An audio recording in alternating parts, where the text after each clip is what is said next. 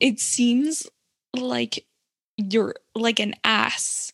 It seems like you're presenting to me. Does it look juicy?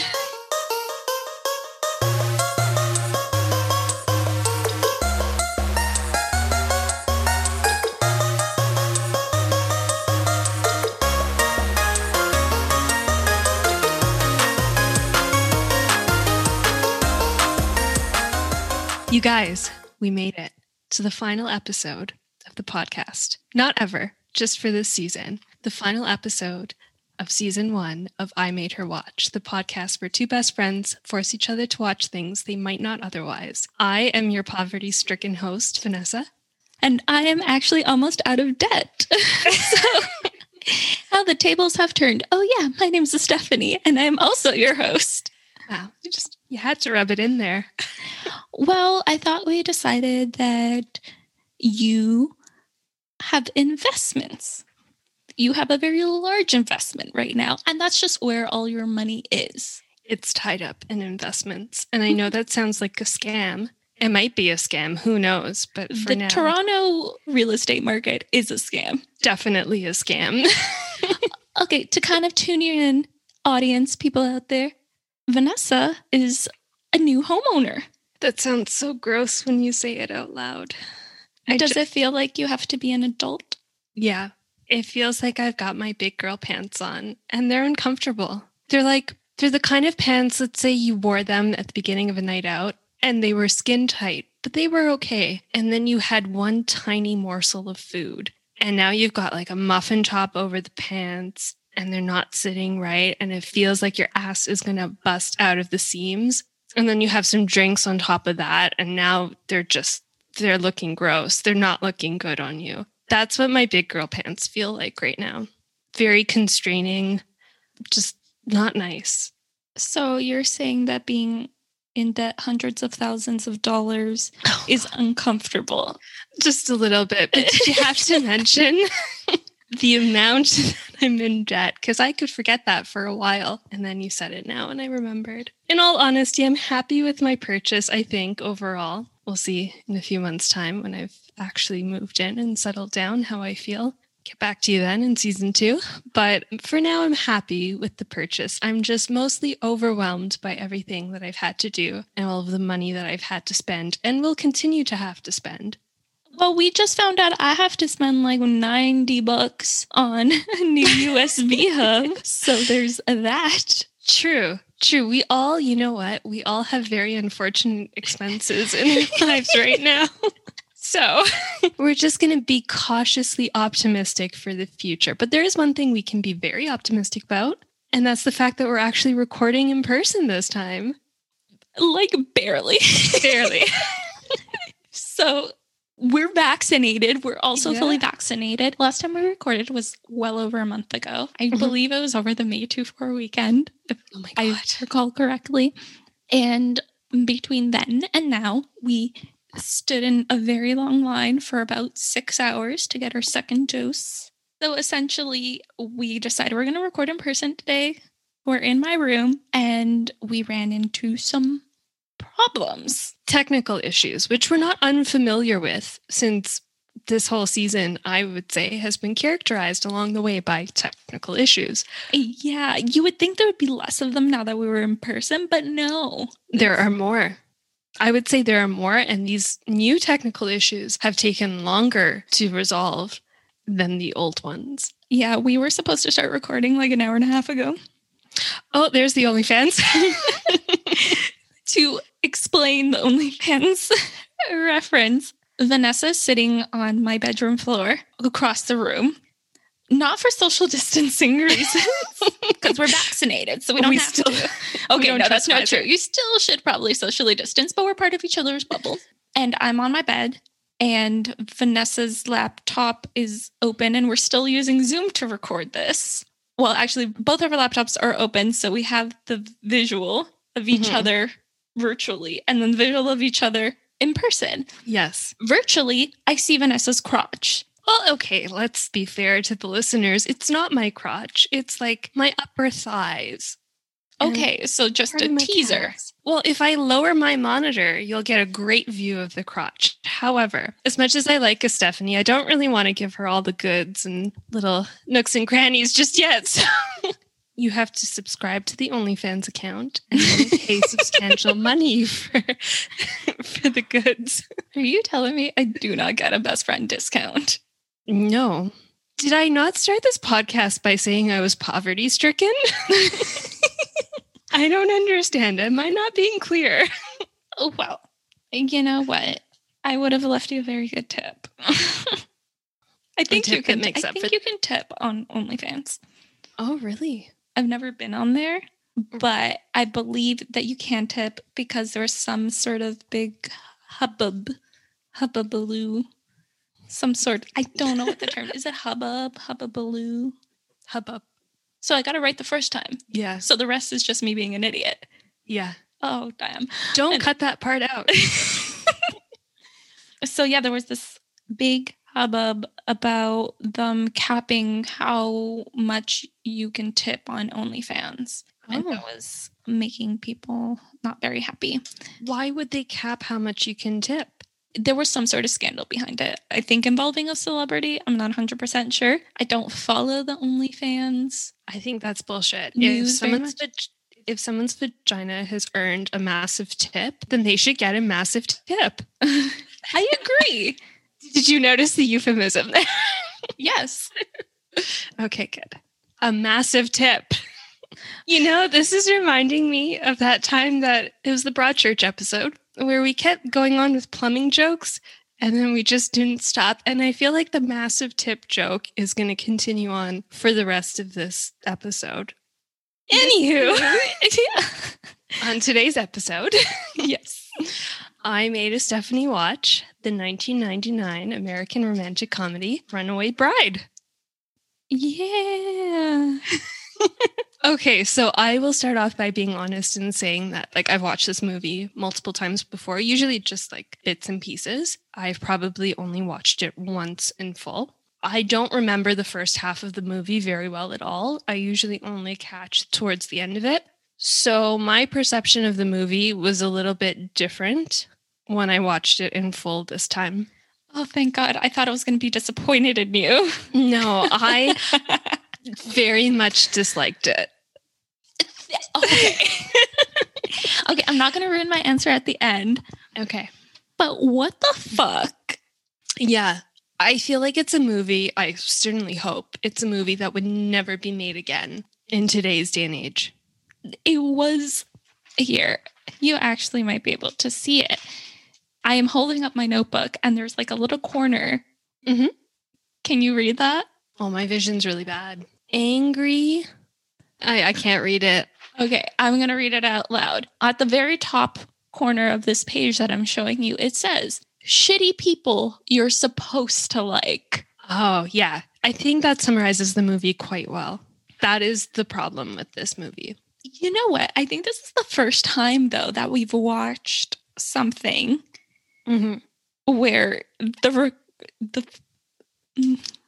requester, nah, that's not it. What's the term? What's the term for the person that makes the other person watch? We should know this because we came up with this concept, but okay, let's give us a moment. No, we're both hosts. Yeah. The torturer and the torturee. I like that a lot. Yes, because it could sometimes... It can feel that way. Yeah, it can definitely feel that way. I definitely felt that way today. Mm-hmm. And you know what? Sometimes by doing harm onto others, you can also do harm onto yourself. I learned that this time around. Honestly, I didn't realize how much I disliked this film until I watched it in full again at this age. Yep. But we'll go over that. Yeah. We can go over this and what made this film so absolutely shitty. Mm-hmm. It's a shitty film with shitty characters. Yes. That we care nothing about. Yeah. Yeah, exactly. So to do a little bit of background here, Runaway Bride is a 1999 American romantic comedy. It was directed by Gary Marshall, who I'm sure everybody's seen like at least one film that he's made. He did Pretty Woman as well, which was also with Richard Gere and Julia Roberts. He's done Valentine's Day, New Year's Eve, The Princess Diaries. He did Overboard, which I didn't realize. Have you watched Overboard before? Yeah, I think that's with Goldie Hawn. And Kurt Russell. Yeah, and it's very disturbing. And I also watched the remake of it, which is also disturbing. Okay, so that theme continues. Yeah, I'm noticing like a little bit of a theme in his movies. I think it was maybe considered progressive at the time that they were made. Are you sure? Well, Overboard is pretty old. It is quite old. I guess so. The 80s.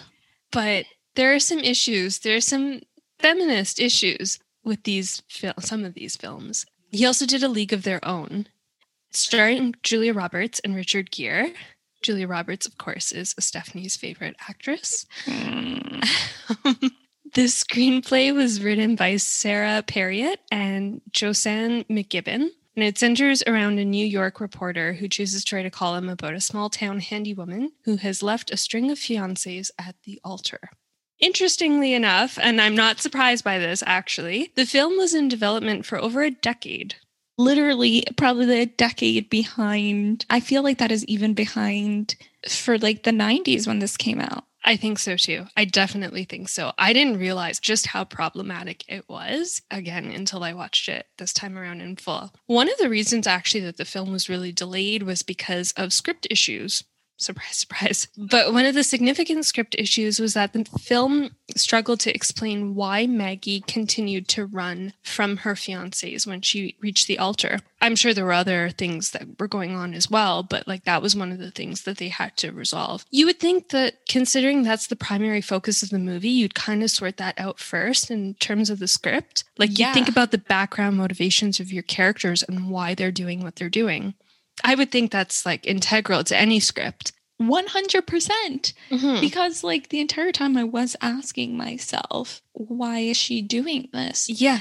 Because they try to make her out to be very likable, and in moments that she is, but then she does things that are very hurtful and unlikable. Yeah. But then again, so does everyone else. Yeah. Literally every single person there. I think she actually, I mean, you might have a different opinion of this. I think she actually might be the best character in terms of like, she does do unlikable things and she does do hurtful things. But I feel like if I understand the reason behind why she does it, at least she's got a better reason for it than some of the other people. Yeah, I think I agree. I think I'll reevaluate after we speak about it.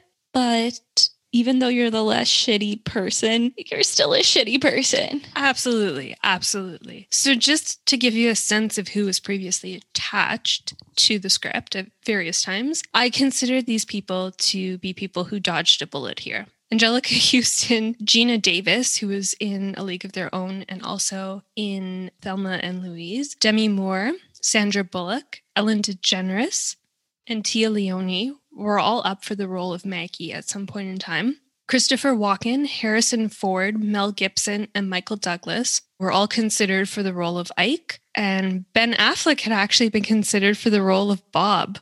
I can't picture it. Why? No comment.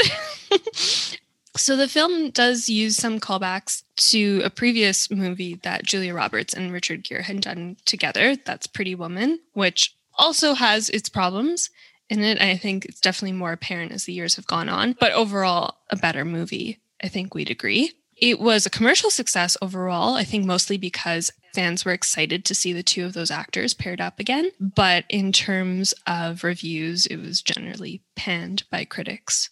Can I ask, how many years after Pretty Woman was this made? This is a good question. So this is 1999, and Pretty Woman, I'm pretty sure, was in the 80s. But let me just double check. Pretty Woman, 1990. So 9 years later. I found I enjoyed Pretty Woman much more.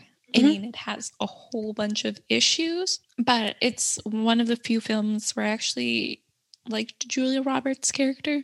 I generally do not like a lot of the characters that Julia Roberts plays, because I find that she plays a lot of shitty people that you're supposed to like and cheer for. Yeah. So there was that. I don't like her character in Steel Magnolias, even though I really like that film. I do not like her character in My Best Friend's Wedding. Oh, yeah. She's meant to be quite unlikable in that. But you still are supposed to root for her at the same time, which I get your issue with that. Yeah. And there's a couple of others that I can't remember off the top of my head, probably because I blocked it out. Julia Roberts is not a draw for me. I didn't have very high expectations for this film. And you know what? I will say this, though. It surprised me in the sense that I was even more disappointed in it than I thought I would be. Oh, okay. Well, yeah, you know what? I was watching it thinking when I first wanted you to watch this, I thought she's going to hate it because of Julia Roberts. And then I watched it and I was like, no, she should hate it for a whole bunch of other reasons. Julia Roberts is the least of her concerns in this movie. You just wanted me to hate it. Yeah, exactly. I wasn't expecting to hate it too, though. I thought it would be something that like a Too Hot to Handle. It's not.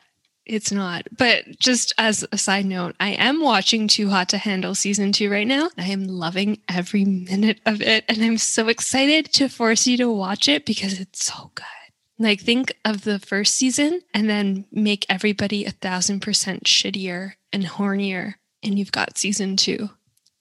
We discussed this and we're like, I'm not going to like it. So really all you're going to be doing is torturing me. Yeah, and I thought I said that sounded good to me. Yeah, but then we know what my retaliation will be. I'm willing to take the risk because this is how I usually operate. So I might know that a negative consequence is coming up, but until it actually hits me, I'm just like, oh, la-di-da, it's fine. No worries. It's like you don't learn your lesson. No, I never do. It's going to be fine. That is next season's issue. Exactly. See, and as long as I can say that several months down the line, I don't care. Oh, but don't worry. I am planning. I will eat all of these words right back up when I watch. 100%. And I will go back and I will play them for you. To further my embarrassment, I'm poor, I'm humiliated, and I'm tortured. Okay, so just in case people are wondering, this movie is not based on a true story, but in April 2005, a Georgia woman actually came to be known as Runaway Bride. Her name was Jennifer Wilbanks. She was set to marry her fiancé, John Mason, in a lavish event, truly lavish, 600 guests and 28 bridesmaids. That sounds like a nightmare, and I could already understand why she wanted to run. Any case, just a few days before she ran away, there was a nationwide manhunt because her family thought that she left under suspicious terms. She emerged 3 days later saying that she had been kidnapped and raped by a couple. All of this turned out to be lies. She's in a relationship now with a man and has been in their relationship since 2010, just they've never married. But at the time when she was labeled as the Runaway Bride, the media coverage was like insane, apparently. It had turned into like a soap opera. It's a very kind of crazy story. Like she had made up a lie about being kidnapped and raped, but it really took off. I think it kind of got a little bit sexist in some of the things that were said. And her image was even used to recruit new police officers for the Albuquerque police force. It showed like a woman in a veil and wedding gown running away, and the police officer who had actually escorted Jennifer Wilbanks back was in the photo apprehending this bride. And it said something about, are you trying to run away from your old job? Join Albuquerque police. That's not okay. No. So I feel really bad for this woman. And I know this happened well after the movie, but I feel like the same sexist undertones are running through a lot of this stuff. And that was 6 years later. I gotta go back to that police thing for a moment. Yeah. There's a reason why there are a whole bunch of very power-hungry, abusive officers. We realize that this is not, a rotten apple situation. It's a rotten barrel situation. Yeah. These sort of ads are part of that rotten barrel. Yeah. Like, it's an institutional problem that it targets people that are probably not suited for the job if you're joining because of the bride running away on the poster for the recruitment. Yeah, like, don't. Yeah, please don't. That shouldn't be your motivation. Absolutely not. So I was actually listening to Criminal. So it's, one of those podcasts that have been around for a very long time. I've listened to for a very long time. And there was actually the most recent episodes out because right now today is July 3rd. Oh, dear God. Yeah. So the most recent episode that came out was with regards to a woman that was actually kidnapped and raped because I believe they had been targeting her boyfriend's ex and then they confused her. Oh, goodness. With the boyfriend's ex. The boyfriend had nothing to do with it. I think the primary target was the boyfriend's ex, and then they both just somehow got caught up into it. But then the police had thought that they had made it up. They even tried to get them to confess to this fake kidnapping. Oh, Jesus. And it was just such a horrible situation. And a big reason why apparently didn't believe that this had happened was because they had watched Gone Girl or something. And they're like, oh, this seems so extreme that it has to be from a movie. Oh my God. Well, I'm not sure if that was the main motivation, but I know that was a factor that played into it. But it was so disgusting because this poor man, you know what I mean? His girlfriend had been kidnapped and he wasn't supposed to go to the police and he still went to the police. Yeah. And it ended up making just everything worse. Oh my God. Yeah. I'm pretty sure they sued the police department. Yeah. I think they only actually got $2 million out of it, if I remember correctly. That's it? Mm-hmm. And they still went to the media and they're they wasted police resources. And they put them up as this bad example and all that. And it's just... What was he supposed to do? Yeah. But it seems like this woman actually did fake her kidnapping. She did. Yeah. I mean, she did a bad thing, but I think in hindsight, when everyone looked back at the case after the media firestorm had died down, they realized clearly something was going on there. And you never know what somebody's position is too, right? So who knows? Maybe she was in a very unhappy relationship with the guy. Maybe, I'm not saying this is the case, but there's a whole bunch of reasons why somebody might abandon a wedding like that just before, including that they might have a partner who's abusive. And maybe that they see that as their only way out of the situation because their family won't understand. Nobody else will understand. And they just need a quick escape. So I don't know her background. I don't think it was because of that, but I think she was really put through the ringer for it. And I think in hindsight, they kind of realized the true victims here were just her and her family who had to deal with. And of course, the ex-fiance, right, who had to deal with all of this and the media attention and constantly being harassed and followed. Yeah, but I do believe those things should not be lied about because then we have situations like the one that I just explained where someone that actually did go through that ordeal is not believed. Yeah, for sure. But because it's so high profile and then it comes out that it wasn't true, people believe that it's a much more common issue than it actually is. Yeah, exactly. Because people are now able to name a high profile case where it was a false report, right? And yeah, it's very problematic. There is one more thing why Julia Roberts might have been ideal for this role. I don't know if you know about her romantic history, but it's interesting. I remember she dated Matthew Perry. Yeah, she did. I think that started up after she was on Friends for one of the episodes. Her first high-profile celebrity relationship was actually with Liam Neeson in 1987. I know, weird, right? Yeah, I just made a facial expression. Yes. I can see those now in person. Yeah. And virtually. Both of them. So shortly after ending things with Liam Neeson, she moved on with Dylan McDermott in 1988. They had met on Steel Magnolias. He plays, I think, her husband in that movie. So they were engaged throughout their nearly 2-year relationship. She ended the engagement in 1990. She broke it off so that she could be with Kiefer Sutherland. These are a lot of big names. Yeah. So they were together starting in 1990. After dating for less than a year, they announced their engagement. But she actually called off the wedding 3 days before it was set to happen in 1991. And what did she do? She ran away with Kiefer Sutherland's best friend, Jason Patrick. Oh my God, no way. Yeah. So was this before this Runaway Bride movie? Yeah. Shit. Yeah. So this would have happened in 1991 and the movie was in 1999. So she ran away with Sutherland's best friend, Jason. They had a whirlwind romance that followed their trip to Ireland, but then they split in 1992. So they weren't together for very long. She dated some other guy, Lyle Lovett, in 1992. She married him in 1993. They divorced in 1995. Then she was with Matthew Perry in 95 and 96. Then she was with Benjamin Bratt, who was the male lead on Miss Congeniality. They split in 2001, and then she married her current husband, Danny Moder, in 2002. I mean, mind you, running away with your fiance's best friend is a little bit more... That one is suspect. Yeah, that one... The rest of it is just... The rest of it, I feel like it's just normal dating, but it's in the public eye. It's normal dating. People get married, people get divorced and stuff like that. Don't run away with your fiance's best friend.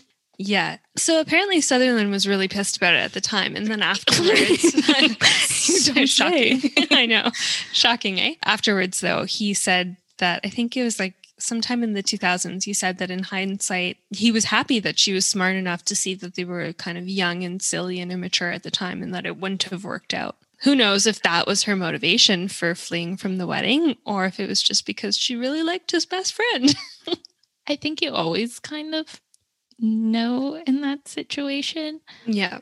But I feel like there's definitely a way to get out of a relationship without causing so much damage in your wake. Right. And like hurting people more than necessary. Yeah. She really like set a match to that relationship and yeah, watched it burn down. So speaking of causing harm and damage and going out with a bang, the movie opens with Julia Roberts running away on a horse. At first I'm thinking this is like a flash forward.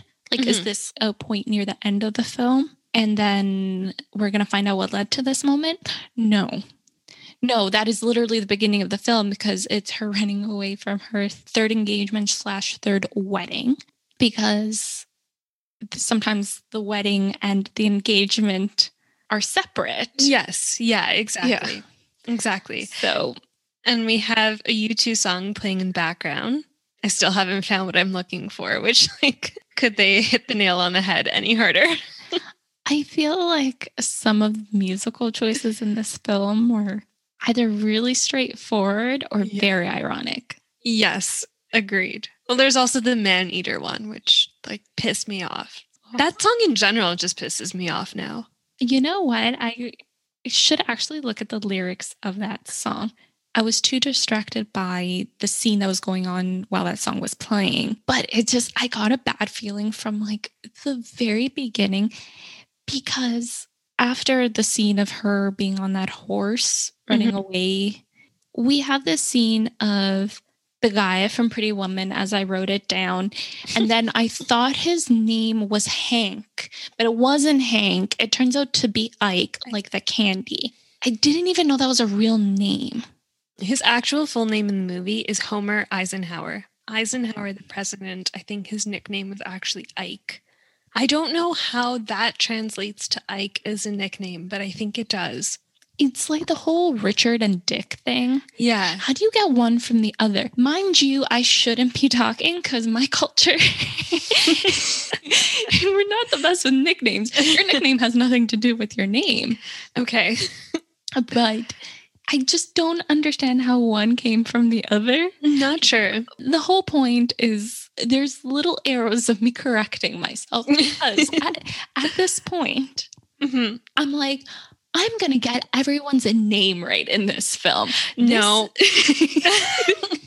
I'm going to actually refer to people by their actual character names, not by the actor's name, not by like whatever reminds me of them, not by their occupation. Partially balding men. Yeah, or crazy scientist looking guy. Right. One of those. But that didn't last long. But at this point, I was still trying very hard. Mm-hmm. So it went from Hank, and in brackets says pretty woman guy. And then there's a little arrow and it says nope. And I put Ike Graham. Yeah. Mm-hmm. Well, you got it on the second try. Really the third try. Okay. Well, I was trying to make you feel better, but sure. If we're going to be honest about it, you got it on the third try. The first time that we see him, he's walking along the streets of New York and he's talking on the phone like a douche. Yeah. And I'm immediately like, I don't like you. Yeah. Yeah. And it just gets worse when he sits in the bar. Yeah. So what happens in this bar? So he's meeting up with this woman. Did he plan to meet up with her? She's just in the bar, I think, at the time. Very unclear about that. I wasn't too sure what was happening there, to be honest. And I should know because it's not my first time watching this. But he's talking to this woman in the bar and he's saying that he's got a newspaper deadline, a column deadline. And he seems to be a bit of a procrastinator. And he says that he gets his ideas for columns at the last minute. To which she then says he's a 1 minute man, I think she changes it to. Yes. It was Last Minute Man, it's 1 Minute Man, but that reminded me of Too Hot to Handle, season 2, where somebody is then known as the 20-second guy. You can imagine where that comes from in a show like Too Hot to Handle. So don't tell me this guy is actually proud like that other douchebag that was proud of being boyfriend size. Well, his dick being boyfriend size. Yeah. I don't think he was, he didn't seem humiliated by it. Was it boyfriend sized dick? Yeah. Okay. He called it boyfriend dick. Oh my God. Why do I know this? Right. This is just useless information in my head. It's not useless. It's bumping off other truly useless information like geography or history. I had to look up how to do like certain fractions. Or fractions. So maybe that was it. So I think Ike is trying to get some inspiration from this woman in the bar who senses his douchey energy and is not going to help him out. She leaves the bar, but he's also getting interrupted by crazy scientist looking dude. Yeah. Who I think his name is actually George. You see how long that lasted? I think we're only like 10 minutes into this film. And it's just a crazy scientist looking guy. Yeah, he does kind of look like it though. Yeah, I think we find out later who he actually is. Yeah. But I think they did that on purpose. Yeah. He's supposed to look quite, I don't know, kind of off his rocker and flustered. And he's talking to Ike about a story that he has for him. And he says it's about this runaway bride from his town. And he says that she's performed this stint about 7 to 8 times and already has her next victim lined up. So Ike is clearly a very professional journalist. Would we not agree? Oh, yeah. I mean, taking the word of a drunk, disheveled, scientist-looking heartbroken. Dude, yes, at a bar, taking his word as fact. Mm-hmm. And then going ahead and publishing that information without fact-checking, that can end perfectly well, right? Yeah, and I looked through this afterwards because I was like, there's no way that the movie wants us to believe that this could happen. But indeed it does. So I think he says at the beginning that he's got like 2 hours before his deadline. So this dumbass literally heard this brief story from the drunk and then wrote about it and submitted it to his editor all in 2 hours. You obviously can't fact check that in that amount of time. He did no extra work for it. He just inserted stereotypes, very sexist stereotypes about women in between. Oh, yeah. So this is the moment I knew for sure I wasn't going to like this film because... First of all, the only thing likable I found about this guy was that he had a cat and it was cute. And I think his name is Italics. Yeah, which is a cute name. Which is a cute name, so I'll give him that. But his column is basically the Red Pill Forum on Reddit. Yes, exactly. For the audience, if you don't know what the Red Pill is, it basically starts off with the concept of the blue pill and the red pill in the Matrix. This is, and I actually wanted to grab the actual definition of what the red pill means. Okay. Which I will provide to you. but my phone is only showing me pictures of my cat right now, so I need to find it. Oh yeah, so we adopted a new cat. Yes. Yes. Not we as in the two of us together. No, Vanessa just tries to constantly catnap my kitty, but his name is Mochi, and I think we've only had him for like 2 weeks. 2 weeks yesterday. Wow. Which is like insane, but we adopted him. We essentially saw a picture of him, and within like 3 hours we had him, which is absolutely insane, but we're very happy to welcome him into our family. Me too. Yes. And now if he could just, stop toppling my soups and trying to steal my dad's fish, that would be great. He's an eater. He likes to eat. I will give him So does his Tia. He would probably eat us out of house and home if we let him, but we don't. Because we feed him what he should be fed. So back to this shitty movie. The red pill is both a noun and a verb, but the noun is used to refer to a process by which a person's perspective is dramatically transformed, introducing them to a new and typically disturbing understanding of the true nature of a particular situation. This Reddit forum, it's essentially a place where men can go and find out the truth about what women are. And you can't see this, but I'm holding my fingers up like quotes. What women are really like. And it's essentially the incel culture. Yeah, exactly. Okay, so we tried to look up the red pill on Reddit to give you guys an insight of what type of posts they put. But Vanessa, what did we discover? It is now a private subreddit, so only moderators or approved submitters are allowed to look at that subreddit. Interesting. Mm-hmm. It's almost like the men are maybe a little bit embarrassed. You don't say it should be embarrassing. You should be embarrassed and you should be ashamed. Yeah, exactly. It should be public so that we can shame you all. Okay, so right now I'm going to read a bit from a Vox article called Reddit's The Red Pill, Notorious for Its Misogyny, was created by a New Hampshire state legislator. And it's written by Aja Romano, and it was published in April 2017. So much later than this film came out. There's a part here where it talks about marriage. Oh boy. Though at the time of his departure as a moderator of the Red Pill, Fisher, so they're referring to Robert Fisher, which at the time was a 31-year-old Republican lawmaker. Fisher said that he would not be participating further in the community. He remained semi-active in the forum until its outing by the Daily Beast. Under various aliases used across the internet, Fisher expressed his belief that women are unintelligent and argued that it's necessary to teach women consequence for leaving their marriages, a statement that reflects the most recent campaign promise to strengthen the family. I feel nauseous. I found that very interesting, especially considering all the shaming that Julia Roberts' character, Maggie, I wrote it down in my notes correctly. Just keep saying Julia Roberts. Went through during essentially the first half of like the film. Yeah. But also like there's the stuff that they actually say in the film.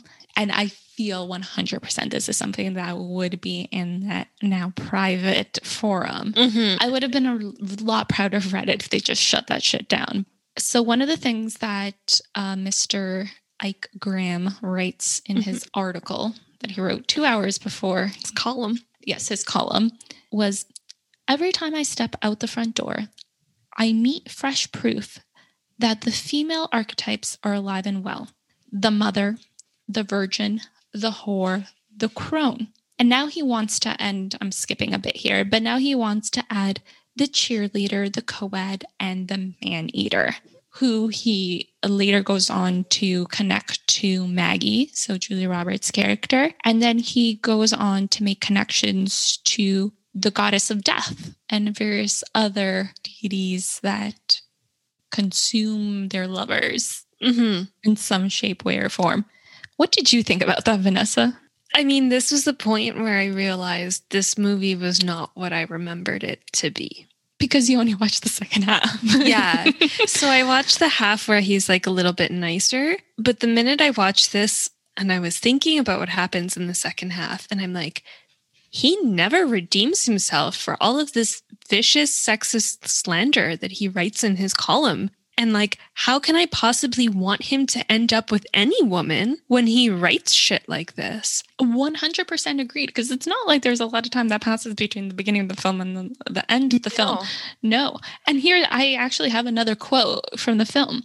He writes, Maggie, or this man-eater archetype of woman, dresses men up as grooms before she devours them. So this is the sort of enlightening information that he is providing to his male column readers. Exactly. And did you write it down? Because I feel like I did, and I just can't remember where it is now. But he writes for, what's the newspaper called? I don't remember. I saw it, and now I can't remember. Is it a real newspaper? Yeah, I think so. But it's a prominent one. I mean, he's writing from New York. So in any case, he's disseminating these ideas to a wide group of people. It's not just a little small town that he's writing for. No, especially if it's a major newspaper, it makes that information even that more detrimental. But to the point that it does reach Maggie. She does see this article. Who's in Maryland. It's become quite the phenomenon, this column. In the beginning, she thinks that it's a joke. Her friends played... You would have to have absolutely vile friends for anybody to play this prank on you. They said, no, we agreed that there would be no bachelorette jokes this time or something like that. Yeah. Is this a common thing? I know. Do they just mock her before she gets married for her previous failed engagements? Well, I mean, that does happen. But I'm like, I didn't know that this was a thing. I would like to not have any bachelorette jokes, please. Not that I'm getting married or anything, but if I do. I think that's a fair statement. I would never do this. I don't think that a bachelorette party should be about humiliating the person who's about to get married. I think it should be about getting them alcohol poisoning, but not humiliation. If the humiliation is because they get alcohol poisoning and throw up in inconvenient places, then that's okay. But not in tearing down their character sort of humiliating, you know? Yeah, they end up doing that anyways. Yeah, they do. They do lots of things. So when she finds out that it's not some sort of prank and it's a serious article, she nearly passes out. And then she goes home. She's obviously understandably very upset by this. And she writes a response to the newspaper. She says in her response that there are many factual inaccuracies in the column. And she's asking basically that he be removed as a columnist for that paper. Which they do. But the period in between before they choose to do this is what, again, just astounds me. So number one, he is a journalist, but he has an editor.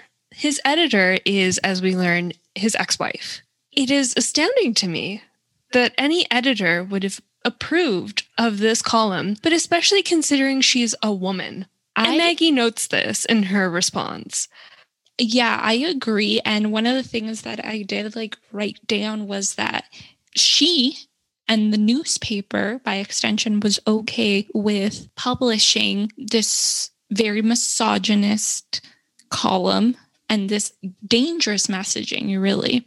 They were okay with doing it up until the point that they were going to get sued. Yes. And like you said, it's even more disappointing knowing that the editor is a woman, because as a woman, it should be women supporting women. Yeah, exactly. But apparently that only comes into play when serious money is at stake. Yeah. And beyond just the sheer misogyny of the column, I think the fact that just as a journalist, he's not in any way competent at his job is shocking to me. So he somehow in this meeting with the editor, when he's about to be fired or let go, he's trying to support himself by saying, I had a source. His source, of course, is the drunk person at the bar. That source was enough for him to not do any more fact-checking work. How is this possible? You're leaving your column up until 2 hours before it's due. You're at a bar instead of trying to sit down and write something. You've already set yourself up for a disaster. Yeah, I can't imagine somebody like, I'm a procrastinator, but this is your livelihood. I can't imagine doing that. And the fact that he thinks that he can get away with this with just a wrist slap is disgusting to me. So not only is he disseminating dangerous messaging, but he's not even doing his proper journalistic work of like fact checking and making sure he puts out a column that, if nothing else, is accurate in terms of the facts that are written in there. And he thinks that it's okay to just get a little wrist slap and go back to work and write the next column. He's shocked that he's getting fired for this. And not only that, at some point later on in the film, he blames Maggie. Yes. for him losing fired. And you're like, oh God, this is so red pill. This is so red pill. This is incel shit. Yeah, exactly. Just okay. So anyways, let's get over the anger. He gets fired. Maggie's ecstatic that he's no longer writing that column. And we see her go to her now fiance, and her fiance Stabler. Yes, exactly. He's like my favorite character in this movie, even though he's annoying in some respects. Yeah, I love watching. That's not his name. That's not okay. First of all, Christopher Maloney is his actual name. That is the actor's name. The character's name is Bob. What I wrote down for the remainder of the film was Stabler. And I think I also wrote down keeping this name. So obviously my commitment only lasted about 20 minutes. Wow. So respectful. But the thing is, I think I find it funny to see the actor that plays Stabler in Law and Order SVU in a role like this. Yes. So I found it so entertaining. Yes. So I just continued calling him Stabler. This is why I found him to be my favorite character in the movie. Not necessarily because he's the best person, but just because it's so funny to see him in this movie compared to what he's like in Law and Order SVU. But he's clearly into hiking and like climbing mountains and all that outdoorsy shit. And he climbed Everest. He did twice. No oxygen. We flip to another scene, and Ike is talking to his ex-wife's current, either it's her current boyfriend or husband. Okay, they're married now. Princess Diaries. That's what I named him. Yeah, I actually love him as an actor. I love him. His name is Hector Elizondo, I believe. Yeah. He's great. I love him. I did not love his character. I love the actor. It's a shitty character. Yeah. Like the rest of the people in this movie. Yeah, it's par for the course for this one. But he's in a lot of Gary Marshall movies. And so he tells Ike that he's going to try to give him a second chance to save himself and to prove that the story, even though there were some factual inconsistencies, to prove that the story is true. And so this is why I think we hate this character as well, right? Because this man clearly did so much wrong, and somehow he's still getting a second chance. Yeah, but then also it's just another character, another male character that's feeding into this idea. Yeah.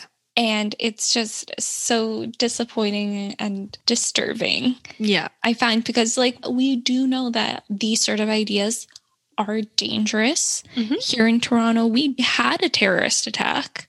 Yeah. Where a man that had this incel ideology went and he murdered several women around the Yonge and Shepherd area, Yonge and Finch area. Driving on the sidewalks and running people down. Yeah, he specifically targeted women. And I think, definitely now is like a good time to kind of point out, hey, these may just be comments that you think can just be brushed off. But eventually when men hear this stuff enough, and he even talks about it as a theory. He says he wants to prove your theory right. They eventually become so ingrained that people start believing this. Yeah, exactly. And then they act based on those ideologies. Yeah. It's so dangerous. So we've just given him an opportunity to create more damage. Mm-hmm. So in that spirit, he goes down to Hale, Maryland, which is where Maggie Carpenter lives, to get more information for this story. And he goes into this hairstylist place looking for Maggie. And Maggie is in there. A hair salon? Yeah. It's, you know what? It's been so long since I've been to one that I don't know what it's called anymore. Hair salon. Hairstylist place. Whatever. The place where the hairstylists go. And the hairstylist in that salon, I'm using the proper terminology, is Maggie's friend Peggy. Peggy and the other women who are in there don't recognize Ike at first as being the actual journalist who reported this terrible story, but Maggie recognizes him. And so she points her friend Peggy in the right direction, shows him the picture from the column, and then they decide to get a little bit of revenge by dyeing his hair a rainbow. You know what? I will say that was ahead of its time. Yeah. Because that whole coloring your hair like a unicorn mane, like it's a thing. Mm-hmm. Yeah. It looks very nice on some people. I do have to say I follow some hairstylists on Instagram and they do it super well. Yeah, it must be really complicated to do, actually. Yeah, but it also doesn't last very long. Yeah, I could see that. He only has this hair for this one scene. Yeah. And then it's like, poof, gone. Yeah, so I don't know how he got rid of it so quickly. He does ask for where he can find shampoo, but like, I don't see that washing out very easily. But in the movie world, of course, it's like 5 seconds later. But as he's leaving the store, pissed off about his new hairdo, Maggie comes outside. And this is the point that you talked about earlier, where he basically blames her for him losing his job. Despite the fact that he published what Maggie says to be 50 factual inaccuracies. He got fired because he didn't do his job well. He didn't get fired because of her. Yeah, exactly. What was she supposed to do? This is where I wrote down the newspaper. USA Today. She was just supposed to sit down and let him slander her in a national newspaper? Are you serious? She should have sued. I wrote this earlier. Like, I am upset that she never sued him. I'm upset at this entire film. Yeah. Just the entire way all of this unravels. I'm extremely unhappy with it. Yeah. So Ike tells her that he's here for vindication because in his heart, he knows that he's right about her, even though this is the first time they've met. And his only information is coming from a drunk, heartbroken person in a bar who he talked to for like 30 minutes tops. But in his heart, he knows that he's right about her being a man-eater. He says he's not going to leave until Maggie runs away again. And because she has her upcoming wedding to Bob can't be more than 2 weeks, probably less than that, he's going to sit it through until that wedding. So Maggie comes home and she finds, guess who there again? Ike. Okay, remember when I said like everyone in this film is shitty? Yeah. There is Maggie's father there, her grandmother, her fiance, and they're all just chummy with this guy that just published things that were blatantly incorrect in a national newspaper. And on top of that, it's not like they didn't know that there were these inaccuracies. Yeah, exactly. They knew the truth. They knew that she didn't have 8 weddings. Yeah.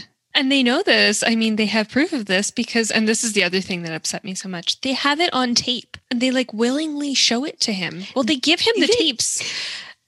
Yes. I was like, you're crappy people. First of all, what she was doing, like, she hurt a lot of people. Agreed. She did. But this is your daughter. You're supposed to be protecting her, not handing over a grenade. Yeah. To someone that very blatantly is set out to hurt and humiliate your daughter. Exactly. Like, oh. It's very upsetting. We see in this scene a little bit of Bob and his sports psychology, which just comes off as very humiliating, but it's only funny because of who he plays on Law & Order. But he's talking to her about visualizing the end zone and like focus on the prize, focus on Bob, focus on Maggie. All I can visualize and focus on right now, so I'm looking at you directly. You look perfectly fine. But in my laptop, we still have our cameras on. Why? I'm not sure. But right now, the way that your legs are, it seems like you're like an ass. It seems like you're presenting to me. Does it look juicy? It does, actually. You've worked out your knees, apparently. Oh, wow. No, I could see what you're talking about. That does look good. How do I get my actual ass to look like that? Okay. So we've got Bob and his sports psychology, but then we see Ike watching the videos that her family just happily handed over to him. So there's been 3 weddings. The first was to Gil. It was a very hippie sort of wedding, and Maggie ran away on a motorcycle. The second was to Brian. There was also something else notable about that first the wedding. crowd surfing to the altar? But it's not even like she jumped off a stage. She bounced on a trampoline and then decided to crowd surf. Honestly, it looked like a lot of fun. Actually, yes. Would I do that at my wedding? No. But it looked like fun. And then we have her wedding to Brian, which was a traditional church wedding. So she walked up the aisle and then she walked right back down the next aisle and ran out, and a little kid got dragged along the way because he was holding on to her train. Yeah, so she almost ran away with a child, which then becomes kidnapping. Yeah, we got really close there to an actual felony. And the third was to George, and George is the crazy mad scientist man in the bar. And this is the one where she runs away on the horse, and that's how the movie opens up. My question is, why would you give her so many...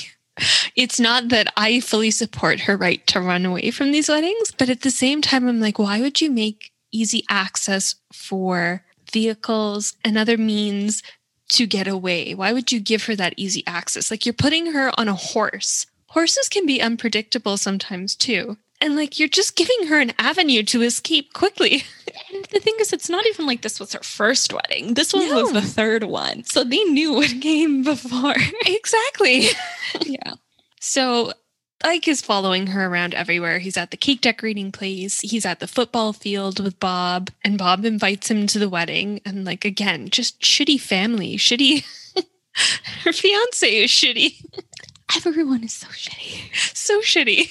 So Maggie starts to realize that he's going to target all of her previous fiancés, right? So she goes to the church, and her second fiancé, Brian, is now a priest there. But she goes in there and she's talking to him, and I think she's trying to like pre-warn him that Ike is going to show up and ask questions, and she finds out that he already did show up. And an interesting thing that'll come up later is Ike asked Brian how Maggie liked her eggs when they were together. And we'll see that every time he asks that question of all of her previous fiancés, and they all answer differently about how she likes her eggs. And this is the thing, I think, at least the last scene in the movie, not the last scene, but the last egg scene in the movie, that was their way of kind of tying together the script and explaining why she runs.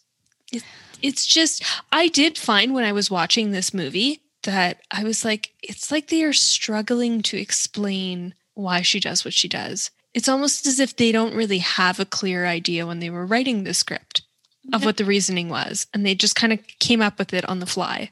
And if anything, how, we'll get to it, but how they end up concluding it, it's more evidence that she should have taken a different path than she ended up taking. Yeah. But we'll get to that. We'll get there. Brian, he seems like he's happy with his current life now. He's a priest, but he does mention if she ever needs to come in for confession, he asks that Maggie please confess to another priest. So, I mean... First, she needs to actually convert to Catholicism. Yeah. Because she's not even Catholic. No, and he mentions that. He's like, you shouldn't even be here.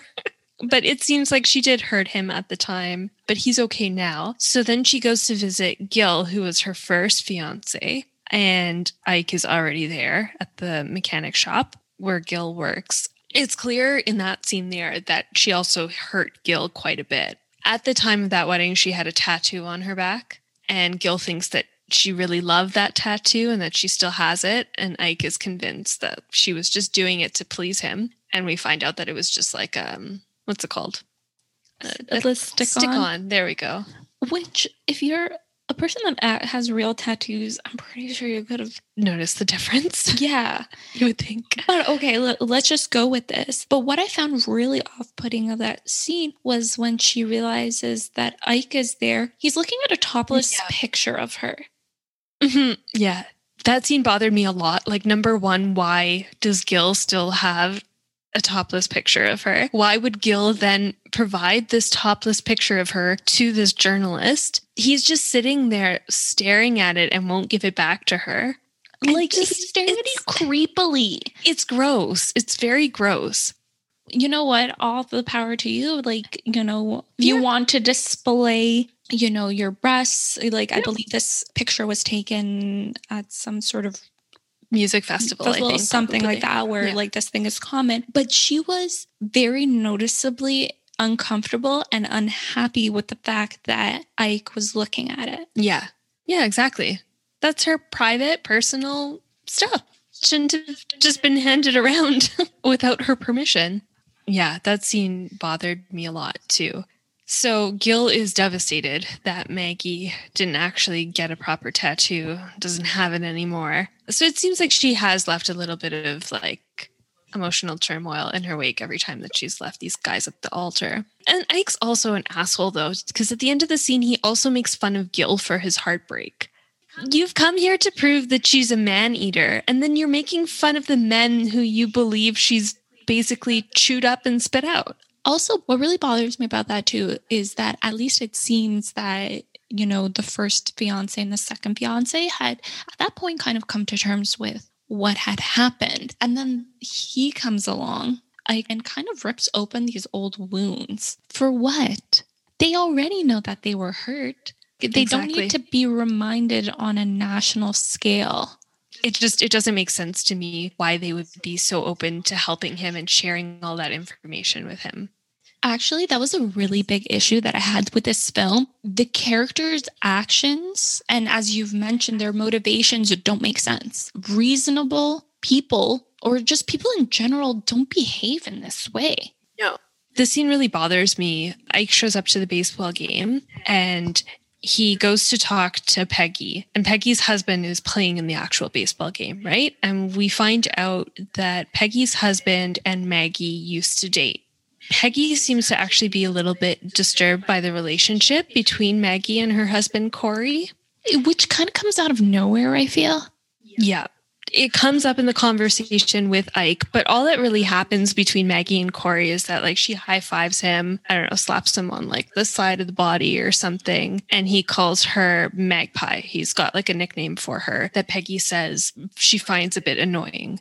I feel like the whole purpose of this scene was just to like for that stereotype of Maggie being like this flirtatious man-eater sort of thing. That's out to take all of your men, right? That sort of thing. Peggy talks about it with Maggie later on in the salon, and she says a couple of things, but she's like, now that you know that you're kind of flirtatious like this, maybe it's time that you commit to someone of your own. And she also tells Maggie that she can't help it. She just has a lot of flirtatious energy that tends to land on anything male that moves. I'm really glad that you brought this up because I also did not like this scene. And at least from what we saw, there wasn't anything that was... It didn't seem flirtatious or sexual to me. Yeah, it just seemed like two people that have known each other for, 20 years? Exactly. And as Peggy admitted, they were all friends for quite some time. Mm-hmm. Like, yes, they'd previously dated, but that was years ago. And that was before, obviously, Peggy started dating Corey and then married him. I feel like this is not to discount people's feelings about certain situations, but I feel like this scene was deliberately inputted into the movie to kind of make Maggie look a little bit more like a man-eater and support Ike's theory. Exactly. Literally try to forcefully make her fit into this man-eater archetype. Exactly. I don't think it's a legitimate reaction from Peggy that really makes sense. It doesn't make sense because it kind of comes out of nowhere and then it just completely disappears. And then not only that, I mean, she has an issue with her husband calling her best friend Magpie, which is... It's a nickname, whatever. That's something she should bring up with her husband. Yeah, exactly. Instead of it being Maggie's fault. Seems like she's just jealous of Maggie's personality. Yeah. That's a you issue.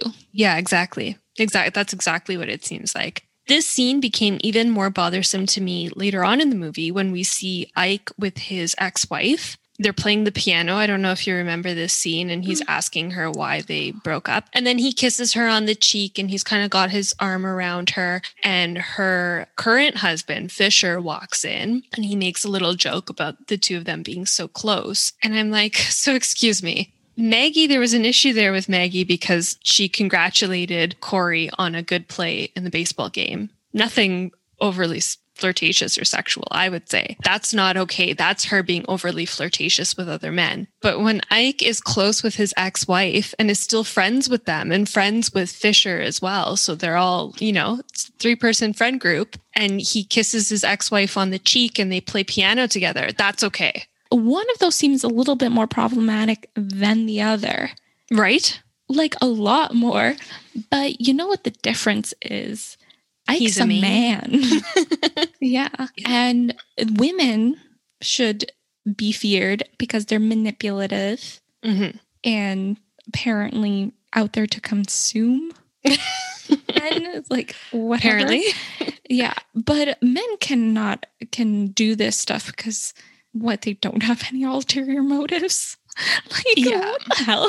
Yeah, it makes no sense to me. But we continue with that idea that Maggie is very flirtatious and gets all of the guys to fall for her when we see her going to the inn or the hotel, whatever you call it, in a small town where Ike is staying while he's reporting on this story. And she gets the hotel clerk to give her the keys to Ike's room. And he seems to very willingly do so because he's in love with Maggie. She goes up to Ike's room and she's snooping around there and she sees a whole bunch of Post-it notes with unflattering messages about her that Ike has written down for the purposes of his story, including notes like, how could she get all those men to propose? She's not that beautiful. Yep, I saw that one. And so Ike catches her in the room, but she escapes through the window before he can do anything. And so later you see Maggie she's collected the Post-it notes and she's staring at them and she's clearly emotionally disturbed by all the stuff that he's written down. And one of them in particular said she shows no remorse. Yeah, I also wrote that one down. And I'm like, how do you know? You don't know her. Yeah. But not only that, why would Maggie be vulnerable in front of this man who's very intent on destroying her reputation. Yeah, and humiliating her. Yeah. A reasonable person doesn't want to be vulnerable. No, not with somebody that they don't trust. And here's where I just don't understand the next scene. It doesn't make sense based on normal expression of human emotion. She is obviously disturbed by what he's written down. And so then she decides that she's going to talk to him and give him the full story so that he doesn't write anything inaccurate. And she says she'll do it for $1,000. They negotiated down, or Ike negotiates it down to $650, which is just way too fucking low, frankly. She should have sued him in the first place for this. But I just don't think anybody would actually do this. And seeing everything that he's written, you would decide, you know what? I'm going to give him full access. Yeah, this is like movie logic. It's literally the writers forcing the characters to do something so that they can get to the next point in the plot. Yeah. It doesn't have to make sense. No, and it doesn't. And we see that in that next scene, so now she's cooperating with him and she's telling him about Bob's proposal, which was on the Jumbotron, which is the only time I agree with Ike. Don't think it's romantic, but to each their own. No, but I agree with this. I agree with the fact that don't do this. Guys, don't do this. Just... Unless for some reason it's whoever you're proposing to, they're a super fan, an insane super fan, and for sure the other person is going to say yes. All these public proposals just put all these, I'm going to say women because it's most often women they're getting proposed to, but it's doing is putting them in a situation where they're forced to either say yes. Yeah. Do the proposal or humiliate a person that they care for in front of a lot of people. Yeah, a lot of people. A baseball stadium is huge. Yeah. So there's just so many issues at this. So many issues. But we see the writers of this movie trying to force the two of them together here. He touches her hand at a certain point to look at the ring, which is a number 1. Disgusting. Okay, that was not my favorite of her engagement rings. Yeah. I think it was like the second one. It kind of Brian's that you probably like the best because it was the most normal. Yeah, exactly. But they were all kind of weird. Yeah. Yeah. So he touches her hand and you see she kind of like that look in her face, like she's attracted to him. And then he tells her what he thinks is a more romantic proposal. And you can see in her eyes that she's falling for him. And this is where I gagged. And then we have another scene that really upset me because it's a callback to Pretty Woman, but it's so much less satisfying because it's not her who does it. It's him who like gets something for her. So they're in the dressmaker shop, whatever. Notice how I never refer to any shops properly. Hairstylist place, dressmaker shop place. So she means like the bridal boutique. There we go. That's the one.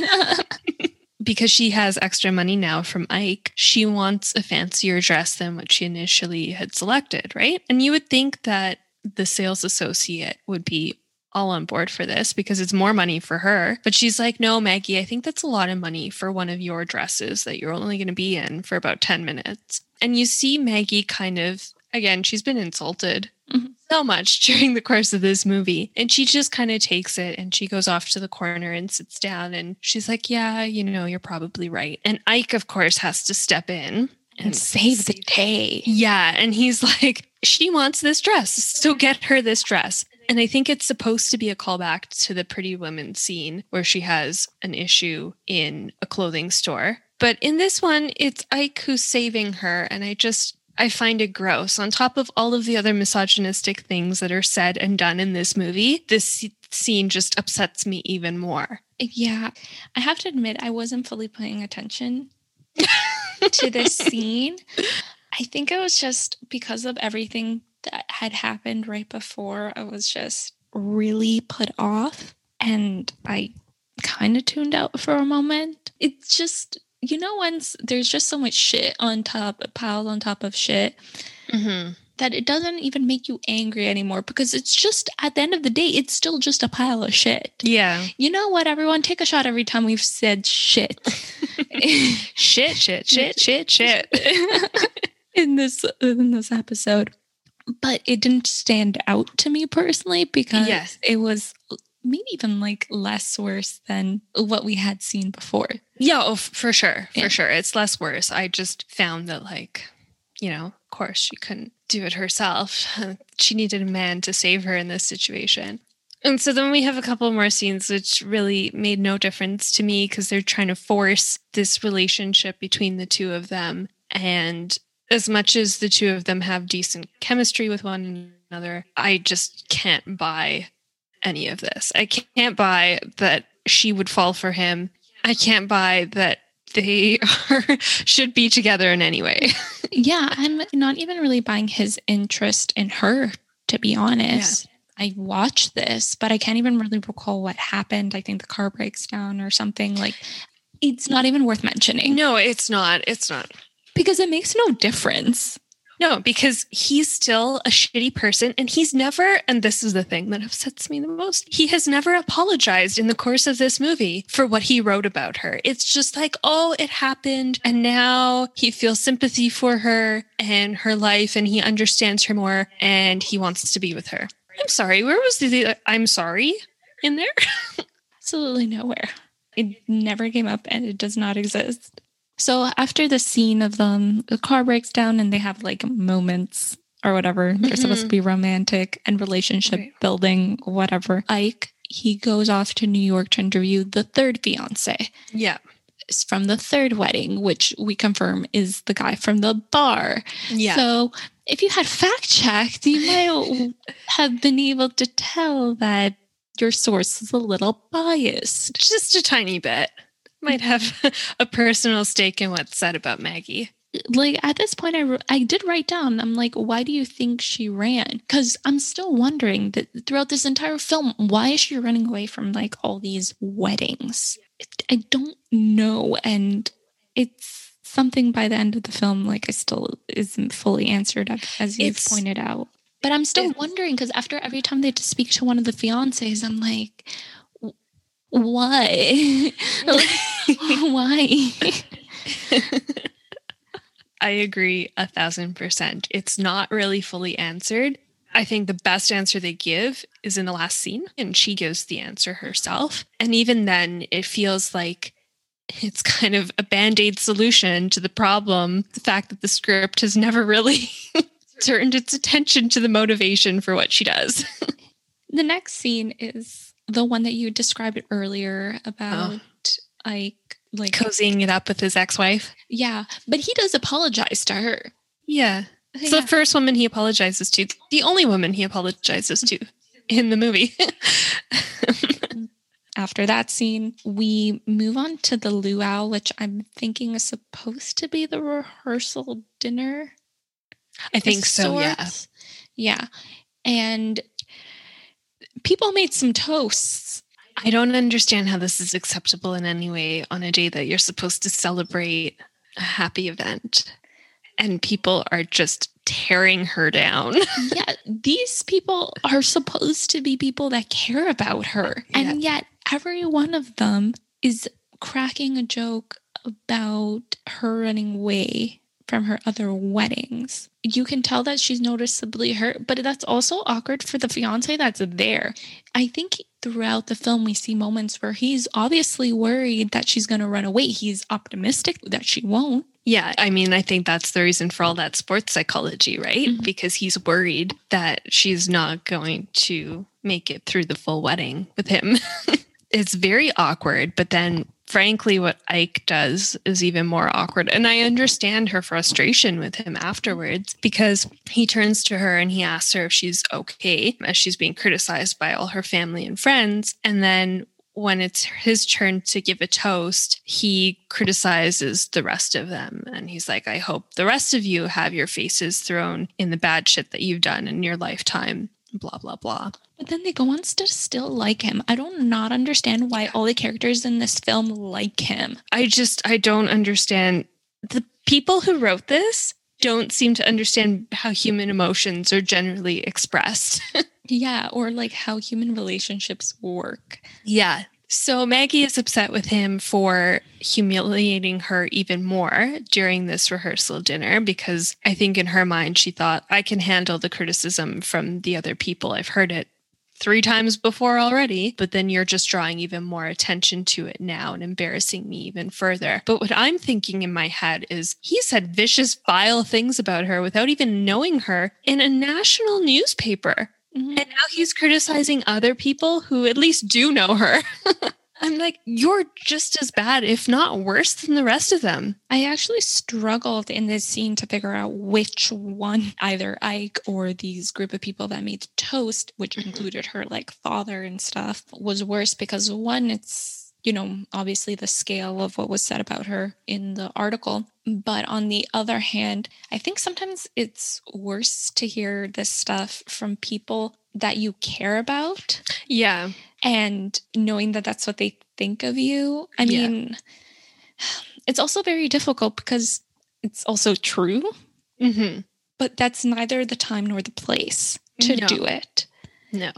And these are things that they actually never even really address with her outside of these toasts. Yeah, exactly. So like, are you sure you should go through with this? You know, really evaluate this upcoming marriage before you get to the aisle. No, nobody does that. They don't have those good private talks that lead to personal growth. They just criticize her in public in front of lots of other people that she knows. What also bothered me about the scene where Maggie is confronting Ike about how she was embarrassed was that in this situation, Ike is telling her all these things about what she should want as if he knows her. This is what I wrote down. Like, yes. He's like, I know what you want. You want, some bullshit about like a sunset on a beach. And then you want a partner who wakes you up early and you have like early morning meaningful something like that. How the fuck do you know? That's what I wrote. I'm like, you've known her literally I'm being generous if I say a week. So you're telling her that she's lost and she does what she does to please other men, but it's not really what she wants deep down. How are you any better than any of the other men? Because you're just feeding bullshit into her mouth about what she wants without actually knowing what she wants. How are you any different? It made me so angry because he was literally is in the process of creating the exact situation that she has gotten herself into four other times. Yeah. Yes. So, yeah. So Maggie does have a moment after this horrendous rehearsal dinner where she kind of stands up to her family and their jokes during breakfast one morning. And she says, you know what, Dad, you might not like that I've run for multiple weddings, but I don't like that you're always drunk. I would have enjoyed this scene if it wasn't for the fact that the movie is making us think that she's doing this because Ike talked some sense into her the night before. They're making it seem like she's absolutely incapable of growing as a person outside of this relationship with a man. Yeah. Like he's the one who needs to help her see the light because otherwise...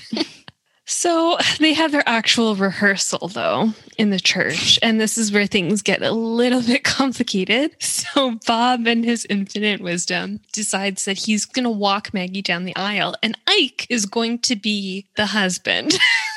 Ike is going to play Bob. And suddenly, as Maggie's walking down the aisle and she's looking into Ike's eyes, she realizes that she's not afraid. And she walks down very calmly and very assuredly. And then she kisses him.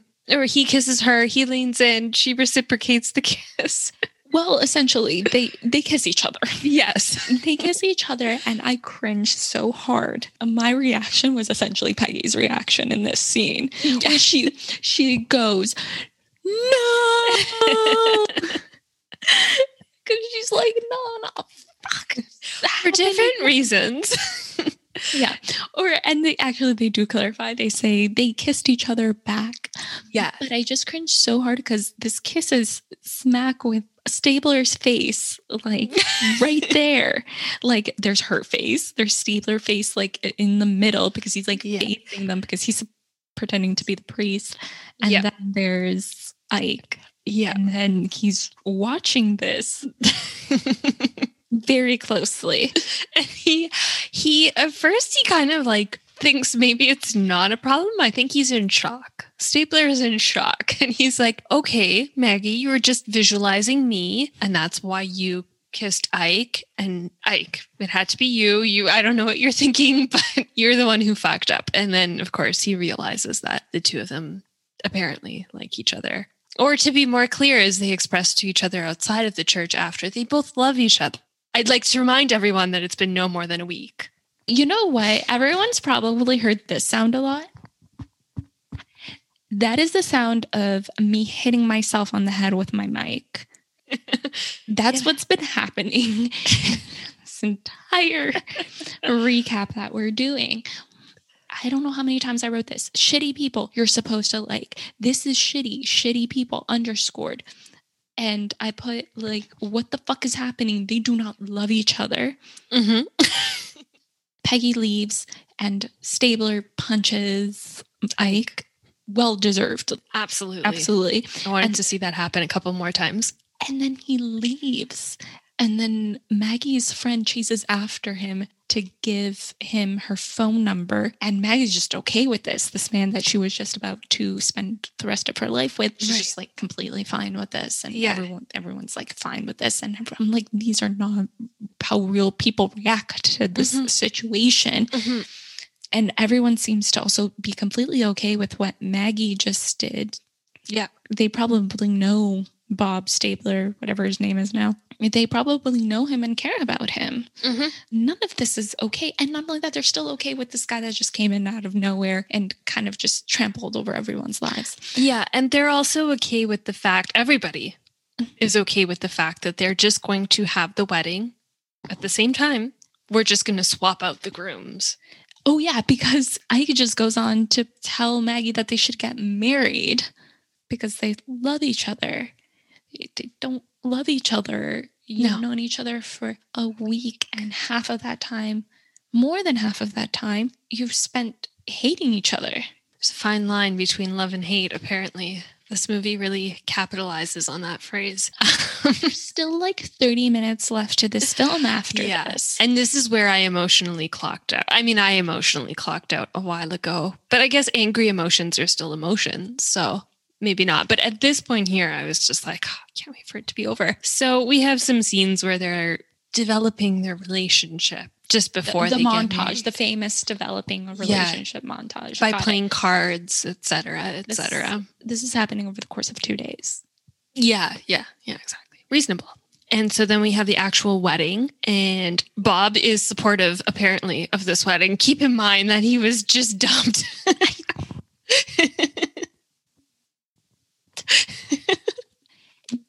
People don't react like this. No, they do not. They do not. Doesn't he also go on to give Ike advice on how to get Maggie to not run away? Yeah. Do you remember the advice? No. One piece of advice, which was make eye contact. He had one job, maintain eye contact with her. And what ends up happening? What is the reason they don't maintain eye contact for that second? Oh, someone brings a flash camera.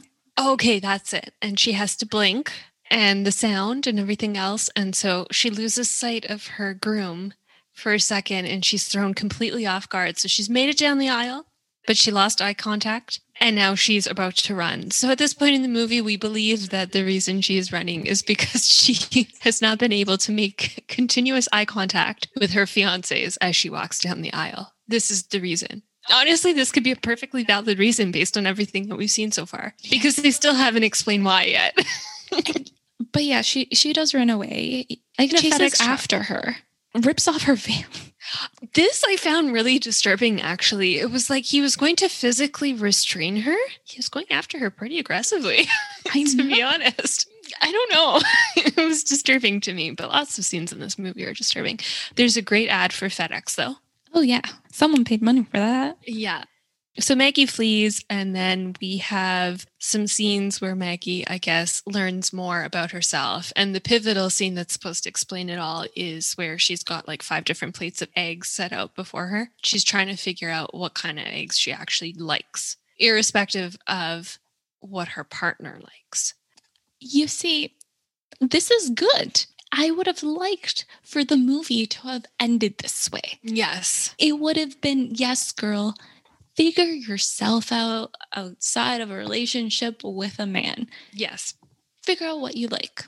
Don't just figure out what eggs you like, because there are other things in the world and arguably a little bit more important. A little bit. I mean, the egg thing is important, but yeah, there are other things that are arguably more important. And I just want to mention here, it's a very random side note, but I have actually found out sometimes the eggs that I really like by copying other people's orders. I never realized that I liked over easy or over medium eggs until I was sharing a breakfast platter with a friend. And I guess you could have had the eggs cooked 2 different ways, but I didn't want to make it complicated. So I just said, yeah, over easy, over medium is fine. And I ended up loving them. And I would actually list them as one of my top ways to have eggs now. I like Eggs Benedict. I do too. Yeah. Like that would be my top. I like eggs most ways, to be honest. I also like just not hard-boiled, soft-boiled or medium-boiled eggs. Yeah. Very good. I like scrambled. I like omelet. I like all of it is good. But in this case here, I think it's very important that, she explore not just the egg side of thing, but like other important life stuff. I know it was supposed to represent her figuring herself out, but maybe if the next scene had taken place a year later, this would have been a little bit more significant. Yeah. But it doesn't. No. Do we know when it takes place? It must be like a few days. It has to be. Yeah. Well, that's a problem.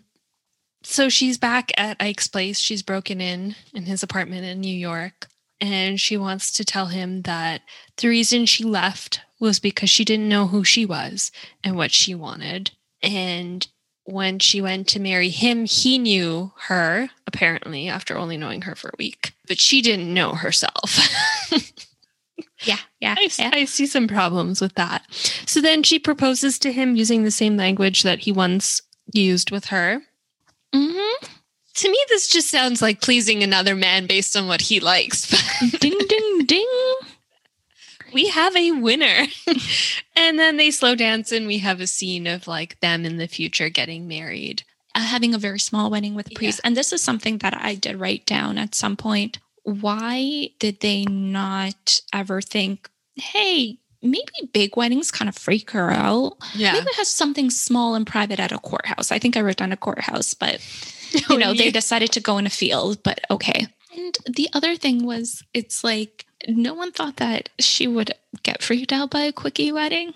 None of these decisions make sense. Yeah. Yep. Not only that, why does he want to get married to her so quickly? It's not like he was even particularly looking to settle down with anyone. Nope. I don't understand. I do not get this movie. You know what I really want to know at the end of this movie, though? I'm looking at his apartment, and it's in New York, and it's got a really big balcony and nice doors that open up to the living room, and it looks quite large. And I just want to know how much he pays to live there. Does he rent? Does he own? If he owns, how is he supporting himself given the fact that he lost his job? That's actually never addressed either, is it? No, but those are things that actually involve decent writing to answer. We don't have that. No, but I do like that apartment. But the movie finishes off with them actually getting married. Mm-hmm. She survives through the whole wedding. Yeah, she's married. No one has to get married, okay? It's not a necessity anymore. No. It's not like we're living in like medieval times or something. No. But then they start playing the very ironic "You Can't Hurry Love." Oh. That's how the film ends. Yeah. You know, that's a really good catch. I didn't think about that. It sure seems like this particular love was quite hurried. Yeah. Just a touch.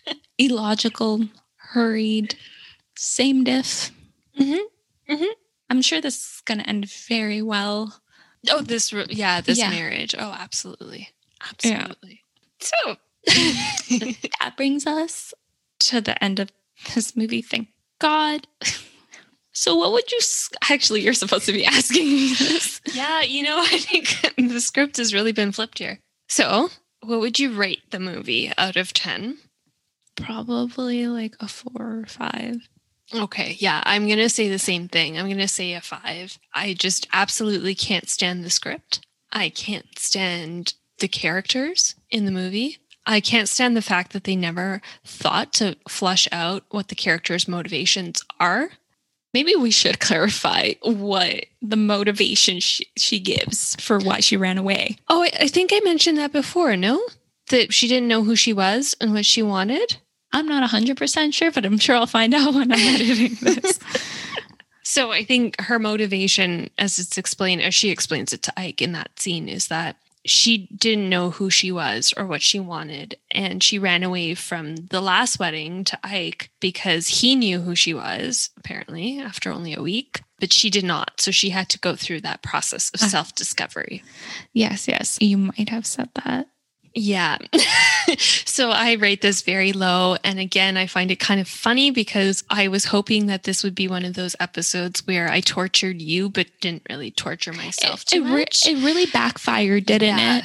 Yeah. So I just want to warn the listeners out there. This is like a life lesson in general. It doesn't just apply to this episode. Sometimes methods of torturing other people don't work out well for you yourself, the torturer. So you want to make sure that what you choose has been well thought out, that you've done the research, and that you're not making a mistake, because sometimes you end up hurting yourself just as much as you hurt the other person. And it's okay to hurt other people, but it's not okay to hurt yourself. It's important that you have respect for yourself above all else.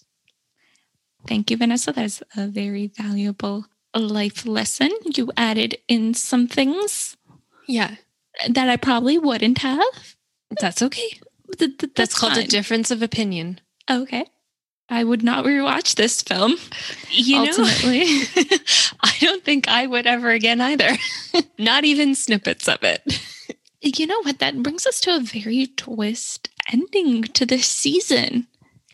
We've had So many episodes. Well, okay, so many episodes is an exaggeration, but we've had episodes where we've both agreed that we ended up liking something. We've had episodes where either I didn't like it and you really liked it, or I really liked it and you didn't.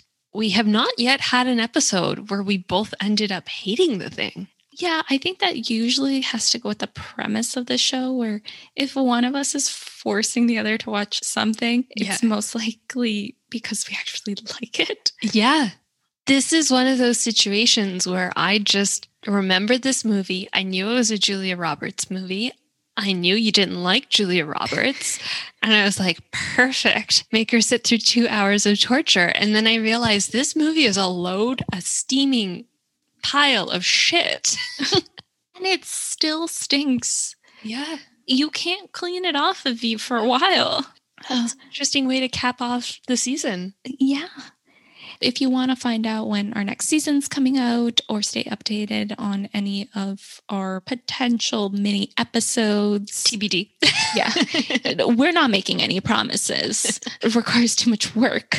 Obviously, we can't fulfill deadlines because we set them ourselves and we just keep on moving them depending on how we're feeling. Yes. But you can find out by following our Instagram, which is at IMadeHerWatchPod, or our Twitter account, which is at IMadeHerWatch.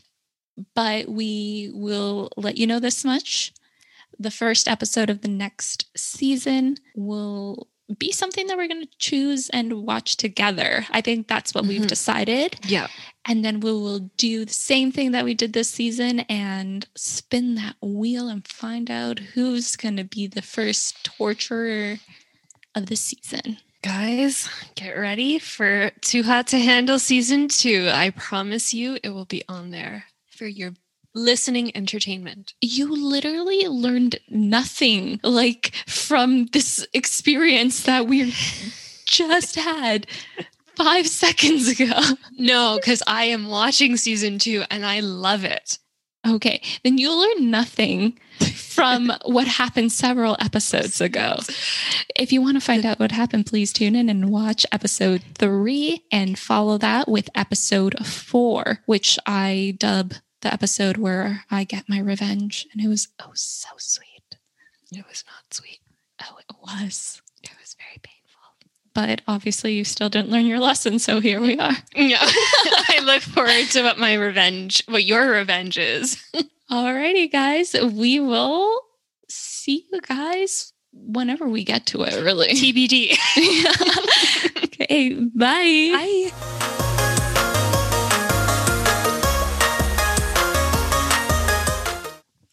Yeah, Vanessa, if you actually want to make anything out of OnlyFans, you should probably start recording first. All my good content just got lost because it wasn't recorded. God damn it.